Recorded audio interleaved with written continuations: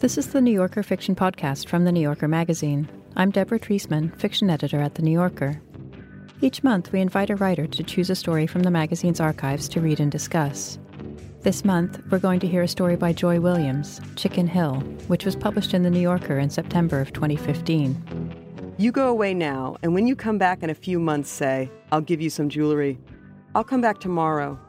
That's so soon, Ruth protested. But all right, the day after tomorrow. The important thing is to go away now. The story was chosen by Dana Spiotta, who is the author of 4 novels. An excerpt from her most recent novel, Innocents and Others, was published in The New Yorker in December. Hi, Dana. Hi, Deborah. So you've chosen a very recent story by Joy Williams, who's been publishing stories for more than 30 years now. How did you first come to her work? I first was reading her novels. Gordon Lish actually was the person who recommended Joy Williams' work to me. I was working for him at a literary magazine called The Quarterly. And I loved the novels. And in fact, The Quick and the Dead remains a huge influence on me. And my second novel really showed me how to write about political content without being didactic, being funny, you know. I guess what stays with me always with her is just how great her dialogue is. She's really a master of humorous dialogue. And that's been a big influence on me. Do you think there's something particularly distinctive about the way that she writes stories? Yeah, absolutely. I mean, I think what we see a lot in her stories are all in this story. We see the importance of animals. We see the precocious child, and we see a person who's sort of between two worlds, sort of in this world and in the next world, the slippage between the past and the present.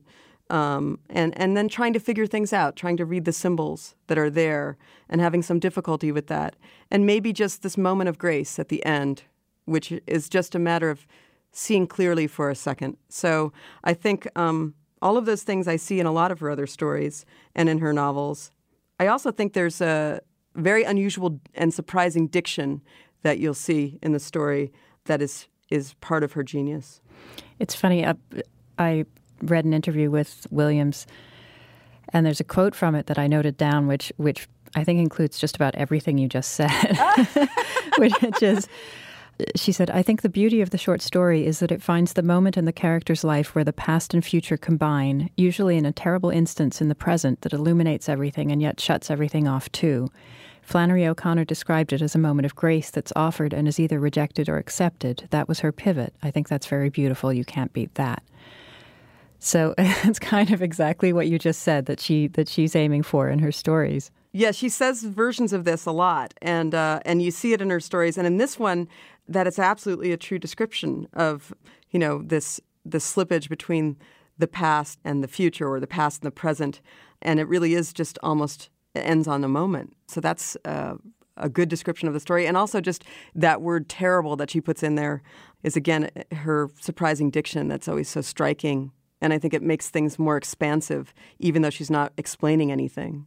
Now, this story, the first time I read it, I was completely mystified by it. I had no idea what was going on in the story. It was something that required sort of 3 or 4 readings. Do you think there's anything that will make things easier on our listeners that they should know before you read? That's a good question. I think the story moves toward more hallucination from Ruth. Is that okay to say, or is that giving too much away? I think that's okay. I think there are a lot of clues along the way that everything isn't as it seems. Right, yeah. Well, we'll talk some more after the story. And now here's Dana Spiotta reading Chicken Hill by Joy Williams. Chicken Hill. She didn't know what had possessed her to participate in such a thing. A little boy had been run over by a sheriff's deputy, and there was a memorial fundraiser at the Barbed Wire, a biker bar in a somewhat alarming part of town, and Ruth had gone and bought a beer and put $30 into an empty terrarium for funeral expenses. The place was loud and crowded, and she was given a plate with a tamale on it. Outside, someone had brought a pony and was providing pony rides for the dead boy's friends. No one spoke to her directly, but she learned that the boy's name was Hector and that his father was suing the sheriff's department. Good, Ruth thought. But Hector's death, it seemed, was Hector's fault. He had run into the street against the light. His fault, against the light. The details were so paltry.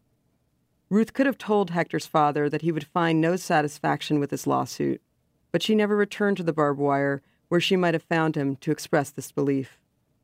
It was a tough little place. Going there had been one of the last journeys she had taken, though of course she did not know this at the time. It had been difficult to find. The closer she got to it, the more frequently she'd had to ask for directions. People had assumed that she was looking for something else and had not been as helpful as they might have been. None of Ruth's friends knew about her excursion to the little fellow's memorial, which, Ruth had to remind herself, had been scarcely a memorial at all but a fundraiser which she had respectfully participated in, though why she had given the curious amount of $30 was a puzzle. It was probably all she'd had in her purse at the time, all she ever seemed to have in her purse. No one had spoken on behalf of the boy, and there hadn't been a single photograph of him there, not even a duplicate of the poor one that had appeared in the newspaper, cropped from a group of people, it seemed, his little face shaded by a preposterously large cowboy hat and quite blurry.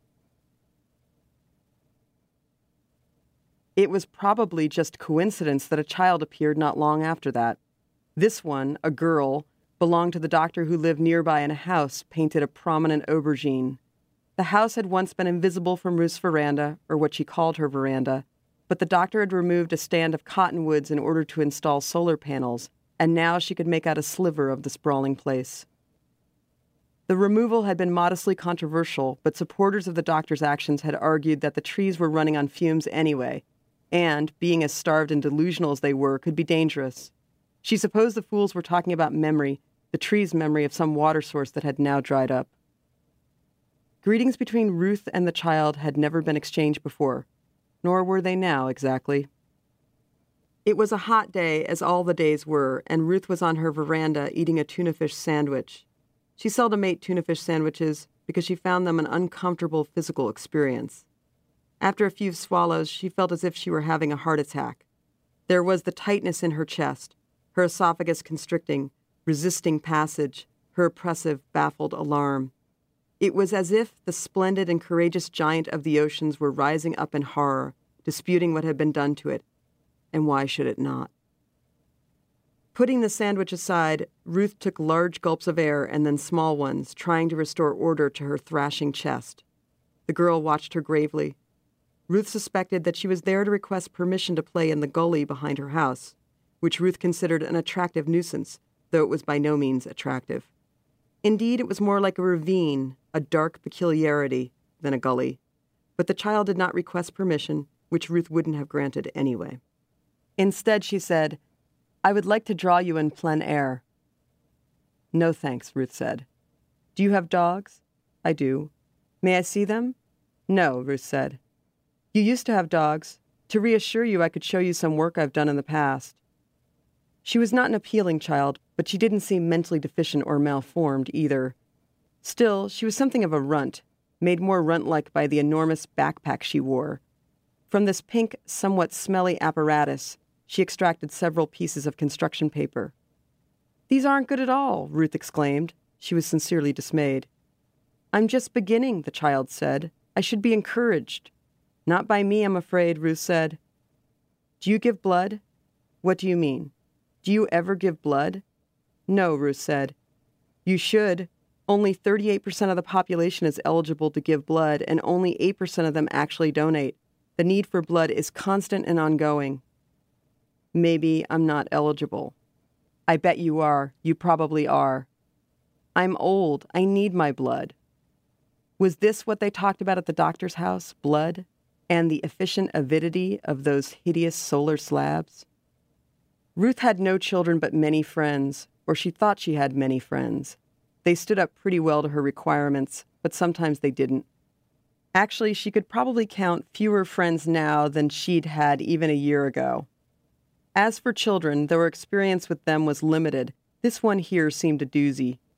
She wondered if the girl had ever encountered little Hector, but quickly dismissed the possibility. The two traveled in different circles, lived in separate worlds, the doctor's daughter and the felon's son, for it had been disclosed that Hector's father had a rap sheet as long as your arm, though he hadn't done anything recently. That backpack needed to be washed and thoroughly aired. "Would you like some of my old jewelry to play with?" Ruth surprised herself by saying. "I guess," the child said. You go away now, and when you come back in a few months, say, I'll give you some jewelry. I'll come back tomorrow. That's so soon, Ruth protested. But all right, the day after tomorrow. The important thing is to go away now. Ruth retreated inside and watched the child trudge back to the aubergine house, the sliver of which was so unpleasantly visible. The backpack all but eclipsed her. It must be quite heavy, Ruth thought, or something. When the child appeared again, Ruth was back on her veranda, staring without much interest at her right hand, which had recently completed a letter of condolence to her mechanic's widow. As a rule, the mechanic had not accepted Toyotas, but he had made an exception for Ruth, and though he had worked on her car with some indifference and disdain, he'd kept it running and at a fair price. People were dying right and left around Ruth. Death was picking up the pace. 2 poets she had never met but read with great pleasure were taken on the same day. Her pedicurist had died, and what would Ruth do without her unjudgmental services? It was so easy to let oneself go. You're here for the jewelry, I suppose, Ruth said. I'd forgotten about the jewelry, but okay. Ruth had actually gone through her jewelry some time ago, but she was still amazed at how much of it she had. She could remember the provenance of only a fraction of it. Provenance, the girl said. That's an interesting word. What does it mean? Ruth wasn't aware that she had uttered the word aloud, though there was no reason not to, it being a perfectly benign word. The child was paler than Ruth remembered and scrawnier than ever. The pink backpack could quite possibly weigh more than she did. Do you really need that thing? Ruth inquired. Doesn't your mother ever wash it? The doctor? Ruth supposed her own question had been merely rhetorical. Bring it up here, take everything out of it, and I'll scrub it with a good bar of soap. The thought of some of her jewelry, for she had no intention of giving the girl all of it, being lowered into that stinking sack prompted her to action. Also, she was curious as to what could be in the massive thing. The child hopped up the steps, unstrapped herself, and began unzipping the backpack's numerous pockets. This took some time. There was nothing. It held nothing. Ruth decided that she didn't want to tackle the problem with a good bar of soap. It was all right, whatever. Sometimes you try to fix something and it ends up more broken than ever, or broken in a different way. You don't even have your drawings in there. What happened to your drawings? I decided that was the wrong approach. What would you say your discomfort level is right now on a scale of 1 to 10? 1 being your most comfortable, or least discomfortable, of course. I'm quite comfortable, thank you, Ruth said. Mine's around a 6. To be honest, perhaps mine as well. Neither chose to elaborate on these disclosures. A little breeze wound past them. Ruth remembered that breeze and was always grateful when it reappeared. The veranda was somewhat oppressive and in need of paint. Portions of the floor had rotted through, and you had to stay away from those. Can I see your dogs? Not today, Ruth said. Thomas Aquinas said that friendship between humans and animals is impossible. That's idiotic. I've never heard of anything more ridiculous. What could he have been thinking, right? The child was hunched into her backpack again. Once you're dead, you shouldn't be read. Well, I wouldn't go that far, Ruth said. I have brothers and sisters, you know, a whole mess of them. Really? I haven't been aware of them. I mean, I haven't seen them. Just me. What? You've just seen me. Yes, Ruth said. Ruth thought she'd walk up to the doctor's house, take a good look, figure this thing out, get to the bottom of it. She dressed as well as she could, for the weather was every which way. It was hard to know. First dry and hot, then such humidity that it was difficult to breathe. She selected a skirt and blouse, a sweater. Her closet was stuffed with things she hadn't put on in years. She pulled out a pair of shoes that were velvety with mildew. One more wear and then out they'd go, she decided. She ate a bowl of cereal. The milk had gone bad. Sometimes the refrigerator took pride in keeping things cool and crisp, and sometimes it didn't seem to care. She began cautiously. The way was slippery, greasy almost, and tipped upward toward the aubergine house. The solar panels lay there ruthless and withholding. The house was silent and looked pretty much the way it always had to Ruth. She hadn't really examined it before, but scrutiny afforded her nothing new. Other than its perplexing color and the depressing row of stumps on its southern border, it was unexceptional. The child did not appear, nor did any mess of others. Not that Ruth would have been surprised if she were told by a responsible party that they didn't exist. The girl was prone to enlarge on the truth, and her knowledge was exaggeratedly spotty, certainly. Ruth tried to think of herself at that age. It was winter, and she was sliding down Chicken Hill on a piece of cardboard. No one had real sleds with runners. Everyone had a piece of cardboard. It was called Chicken Hill because it ended at the road. You had to know what you were doing. She'd been a far more robust child than this one, and not as humorless or demanding, though the girl was demanding only of her time so far, which wasn't much, or was everything, depending on how you looked at it. Chicken Hill, what a place, the world. She could feel the purity of its cold core and see the slick ice shining. Her sled had once been a carton that held gallon jugs of maple syrup. It was so strong, the finest, fastest board on Chicken Hill. The sounds of children laughing and screaming faded, and she found herself standing dumbly before the doctor's house, which exhibited no sign of life whatsoever. She turned and made her way down the street again to her own unkempt home. She saw this clearly. The place needed some fluffing up. But she had 5 dogs. There was a lot of wear and tear. More than 5 would have brought her to the attention of the authorities.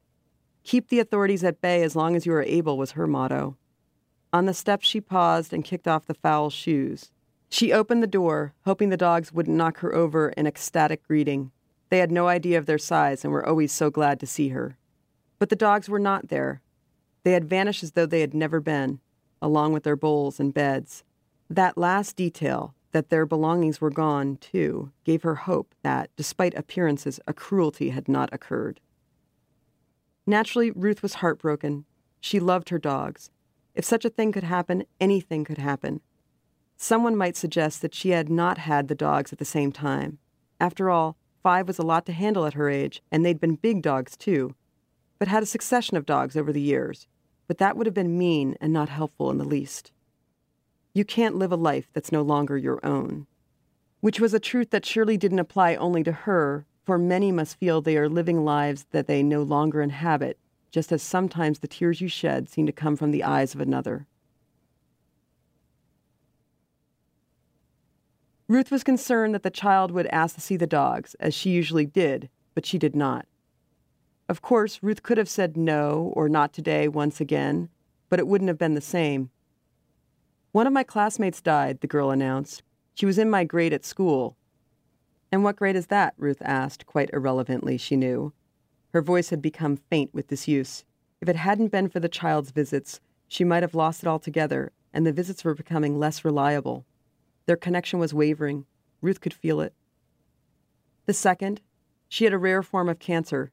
They said they'd never seen such a cancer before behaving the way it did. Oh, they're always saying that, Ruth said impatiently. So many people came to her funeral. You'd think she'd taken a bullet for a senator or something. You must be sad. It's quite sad. I know, the girl said piously. Death's got the bit in her teeth these days, I'd say. Ruth saw it then suddenly, as she would a picture. Her horse, Abdiel. She would ride him on Chicken Hill in the summer when the grass was high and smelled so sweet. Grass could no longer smell as sweet. He was a big horse, probably too big for Ruth as a child, but they seemed to have an understanding, the two of them. Abdiel. Her mother and father had named him for the angel in Paradise Lost. Faithful found, among the faithless, faithful only he. They had loved books. Their house was full of books, all in other hands now, or worse, the books and pictures and animals.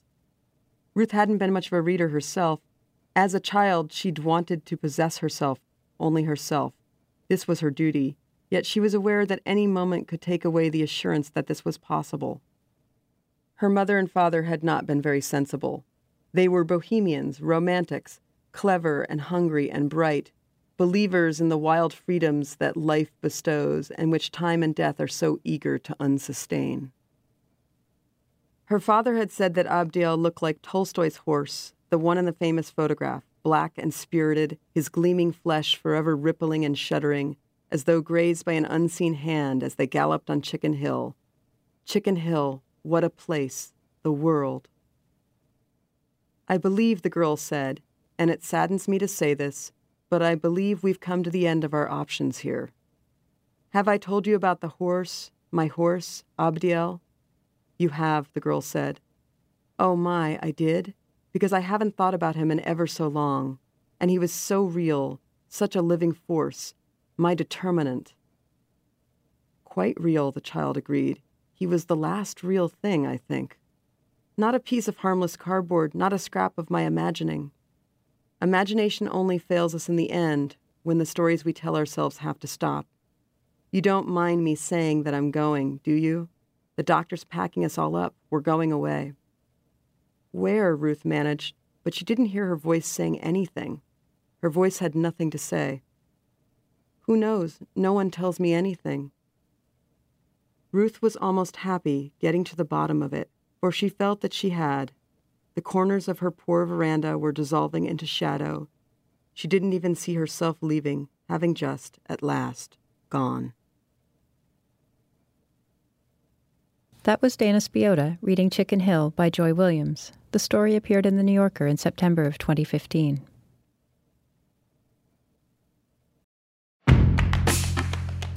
Hi, I'm Deborah Treisman, fiction editor of The New Yorker. Each week on the Writer's Voice podcast, New Yorker fiction writers read their newly published stories from the magazine. You can hear from authors like Colson Whitehead. Turner nudged Elwood, who had a look of horror on his face. They saw it. Griff wasn't going down. He was going to go for it, no matter what happened after. Or Joy Williams. Her father was silent. Slowly, he passed his hand over his hair. This usually meant that he was traveling to a place immune to her presence, a place that indeed contradicted her presence. She might as well go to lunch. Listen to new stories or dive into our archive of great fiction. You can find the work of your favorite fiction writers and discover new ones. Listen and follow The Writer's Voice wherever you get your podcasts.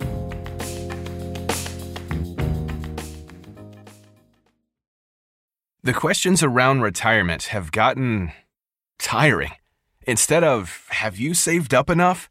Shouldn't they be asking, what is it that you love to do? And how can we help you keep doing it? The truth is, you are not slowing down. So your retirement plan should be more of an action plan, a hiking plan, a music plan, a sailing plan. The point is, whatever you're passionate about, we can help make sure you never stop. At Lincoln Financial, we have the products to help protect and grow your financial future, so you can keep doing more of what you love. Make your pastimes last a lifetime at lincolnfinancial.com/actionplan. Lincoln Financial Group, marketing name for Lincoln National Corporation and its insurance companies, and broker/dealer affiliate Lincoln Financial Distributors, Inc., copyright 2024, Lincoln National Corporation. So, Dana, we start the story off with Ruth going to a fundraiser to raise money to pay for the funeral of a boy who was run over by a sheriff's deputy. And she didn't know the boy. She didn't know anyone involved. It's not entirely clear who was at fault in the accident. Why do you think Williams chose that particular event to set this story in motion? I asked myself the same question. It's an interesting place to begin because it doesn't appear at first to have much to do with the story that follows, right? I think partially, of course, it is a little boy's death, and maybe it's not, right? It's a memorial that's also a fundraiser. Later on, we find out that it just seemed like that might even be a con that happened. Altogether. Maybe that's why the picture is so blurry. So we're already on kind of slippery ground with what's real and what's not. And we also get the fact that she's got lost getting to this place and people weren't being particularly helpful. So she seems pretty confused right off the bat. And I also think we get a lot of the humor. The tone of the story is very funny and absurd, and it kind of sneaks up on you and becomes very sad. I mean, the tamale on the plate, why is that funny? But it is. And the fact that the money goes into an empty terrarium. I mean, that's hilarious. Only Joy would come up with that. That's hilarious. But, she herself wonders about why she gave $30. And then she's like, well, that's probably all I had. Right. That's all I ever have in my wallet. In my purse. And then we get that right away. The narrator says going there had been one of the last journeys she had taken, though, of course, she did not know this at the time. So the boy is dead, and we know this is one of her last journeys. So right away, the whole idea of death is really put up front. And you know what's funny about the story is we get so many deaths in this story that it's funny. That's how many deaths we get. We get the little Hector. We get the mechanic who doesn't want to work on her Toyota. We get the pedicurist. We get the two poets. And then we get the second grader. And, of course, we get the dogs. And then we get Ruth. Right, and implied in there, her parents and her and horse. Her parents. Yes. And the poor tuna that gets eaten. I mean, there's just, and she even says, she makes comments on it, which are kind of funny toward the beginning, but then somehow when we finally get to the end, it moves to a much sadder and more profound feeling in the story. It's kind of remarkable. Well, so there's this interesting movement from that first death, the little boy who dies, to the appearance of another child. So we go from one child who doesn't appear to another who does appear, but mysteriously and with this heavy backpack full of nothing. Yes, the somewhat smelly apparatus of the backpack. Do you think there's a connection between the two children? I mean, she wonders herself if there is. Yes, there's that line, it was probably just coincidence. And that probably, again, qualifying it. Yeah, I mean, there are these interesting clues that you get as you go. The trees being delusional that indicate that something questionable is happening here. Right, the trees living on their memory of earlier water. Yes, which is just great. Becoming and so dangerous. Unexpected, right? So unexpected. Yeah. Well, it's a volatile landscape. Mm-hmm. Aubergine houses and strange solar panels. And then this girl appears, and do you think we're supposed to read her as real or as a vision? I didn't think she was real. I mean, at first you do, and I think what's fun about the girl is she has a lot of realness in her, but she's one of these very precocious little girls, you know, with her plein air that she wants to draw. And I love the way that they have these very discontinuous dialogue where she'll talk about wanting to draw her, and then she'll just ask about the dogs, and then she'll just say, do you give blood? I mean, it's very, very funny to read. But by the time we get to the end, when she says, I think we've come to the end here, that she almost seems as if she could be a sort of supernatural or hallucinatory figure, right? Mm-hmm, mm-hmm. When I was working on the story, I asked Williams about that. And she said, that as the story says, the memorial service is the last real event that Ruth experiences, and that this little girl is just who she happens to see instead of an angel or death with its scythe. I think that really makes sense. When you read it again, you see a lot of clues, because even when she asks about the dogs, she says, do you have dogs? She says, I do. Right in the beginning, the little girl said, you used to have dogs, right? How does the little girl know that? I mean, she's a kind of otherworldly little creature, but not in a typical way, right? I mean, because Ruth is completely uncharmed by her in some ways, right? She says she's a little runt. She doesn't like her drawings. I mean, her backpack is smelly. Backpack's smelly. They have a very antagonistic relationship. I mean, Ruth does not want to let her in, so she's obviously resisting. Yeah, she says, please, just the important thing is that you just go away. Don't come back tomorrow. Come back next month. I'll have some jewelry. I'm going to buy you off with some jewelry. What's interesting to me is, yes, you can read the story this way, and this could be death coming for Ruth in a slightly odd form. At the same time, there's so much specificity.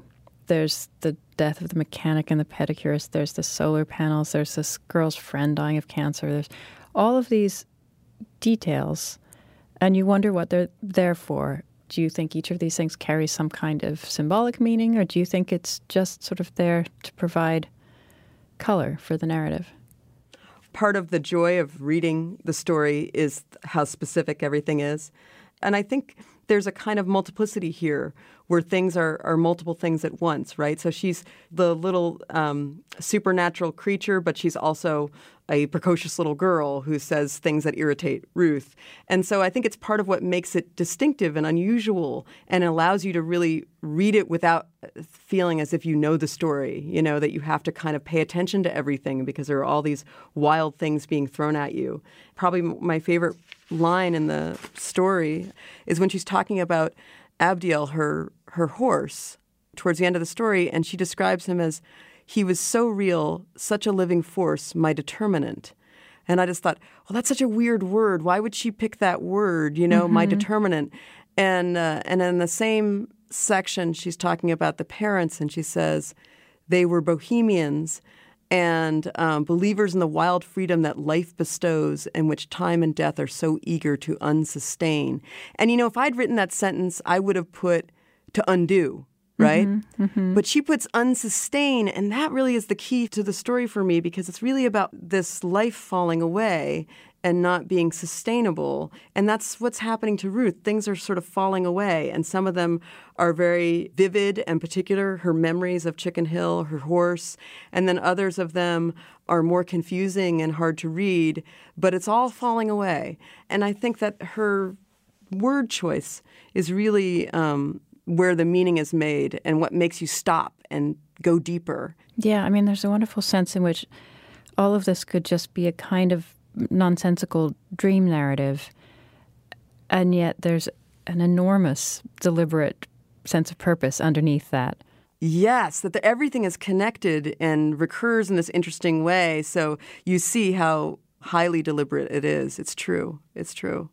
And I love that at the end of the story, Ruth says, I'm going to go over to the doctor's house and I'm going to try to get to the bottom of this, right? And then that comes back at the end when she said she was almost happy getting to the bottom of it.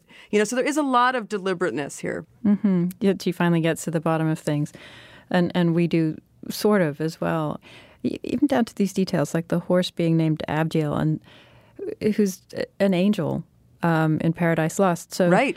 Of course, she hasn't seen an angel at her moment of passing. She's seen this sort of slightly annoying kid. But, right. but she's which is passed great, back in her mind. This child reminds her of a force that was sort of angelic in her life. So there's a wonderful way that these sort of symbols or non-symbols play off against each other. The idea of memory is really interesting, too, because we started out with the tree's memory, and then we get these vivid memories of her childhood, right? The first is going down the hill on the piece of cardboard, which is so specific, right, as we were saying. And that great line that gets repeated at Chicken Hill, what a place, the world. And you're really thinking about like what you're letting go of when you die, right? You're letting go of this Chicken Hill, what a place, the world. And then the horse, right? The last real thing. And this is my takeaway after I'd read the story a bunch of times and I was thinking about it. And this is why I love her stories, because things come to you later, is that when you get to that point where your past memories are more real and more vivid than the present and certainly the future, then you're done, right? I mean, that she has there's nothing more to be done at that point. Her voice had nothing to say anymore. And so that's sort of what's happening to Ruth. We're seeing that the present is just really a blur. It's got those shoes velvety with mildew and the sour milk and everything's kind of fading away. But what's real are these memories from her childhood. I thought that was so profound. And also this idea of Chicken Hill. It's a hill you slide down at top speed. And you have to know what you're doing, because if you don't, at the bottom of it, you ride straight into traffic. Exactly. Death again, right? Yeah, there right. you go. So this is what's at the end of Chicken Hill is death. What's at the end of the world is death. And I like that you can't pin it down, because I think the mystery of it, is part of what makes you think about it. And so some of the kind of blurriness is appropriate to what the story is about. There was another interview quote from Joy Williams, where she said, abstraction in fiction is supposed to be bad, but it can be just the struck match that illuminates. Much of a writer's work is to unexpress the expressible as well as the opposite. Oh, I love that. And that just seems so apt for the story, unexpressing the expressible. Yeah, I mean, think about the last sentence of the story. That last paragraph, Ruth was almost happy getting to the bottom of it, for she felt that she had. So she has that moment of grace that Joy was talking about, where she sees things. And then you get she didn't even see herself leaving, having just at last gone. Such an interesting last sentence, You read it over and you think, how does anyone see themselves leaving? Yeah, I mean, she kind of gives her this moment, but it's almost as soon as the moment's there, it's over. And she doesn't see the child leave. She doesn't see herself leaving, because how can any of us witness our own deaths, right? So it's like, does she really get that moment of grace at the end? She almost does. Maybe that's why she's almost happy. She just does not tie it up in a way that's reducible, really. You're just sort of, wow, So what is that smelly pink backpack? That apparatus? I don't know what that is. I mean, what do you think it is? Well, you can push your thinking about symbols and images way too far. But it did occur to me that it was, in a sense, a body, that our skin is this kind of smelly pink backpack. And this one, you know, she wanted to go at it with a bar of soap, and then she was just like, oh, no, I can't be bothered. So there's a sense of this body slipping away in a way. Yeah, I mean, I think letting go, the fact that she gives up on cleaning that backpack, and she says, you know, sometimes you try to fix something and it ends up more broken than ever, or broken in a different way. I mean, she has to let go of everything. That's why she has that moment, is because she does finally realize she has nothing left. Yeah, I mean, there are some things I can't figure out. I think it's interesting, the line about Thomas Aquinas said that friendship between humans and animals is impossible. And that's interesting to have that in there. And I guess that's also because we know about the dogs and we know about the horse when we get to them. But it's sort of a strange thing to throw into the conversation, right? Well, in a way, it's an argument that Joy Williams is having with Thomas Aquinas. Yes. But again, that's a religious figure, so I guess it's still populated by a lot of symbols of something not being just the material world at this point. Ruth eats the tuna fish, which rises up in protest and gives her a heart attack, right? She thinks she's having a heart attack with this tuna fish stuck in her chest.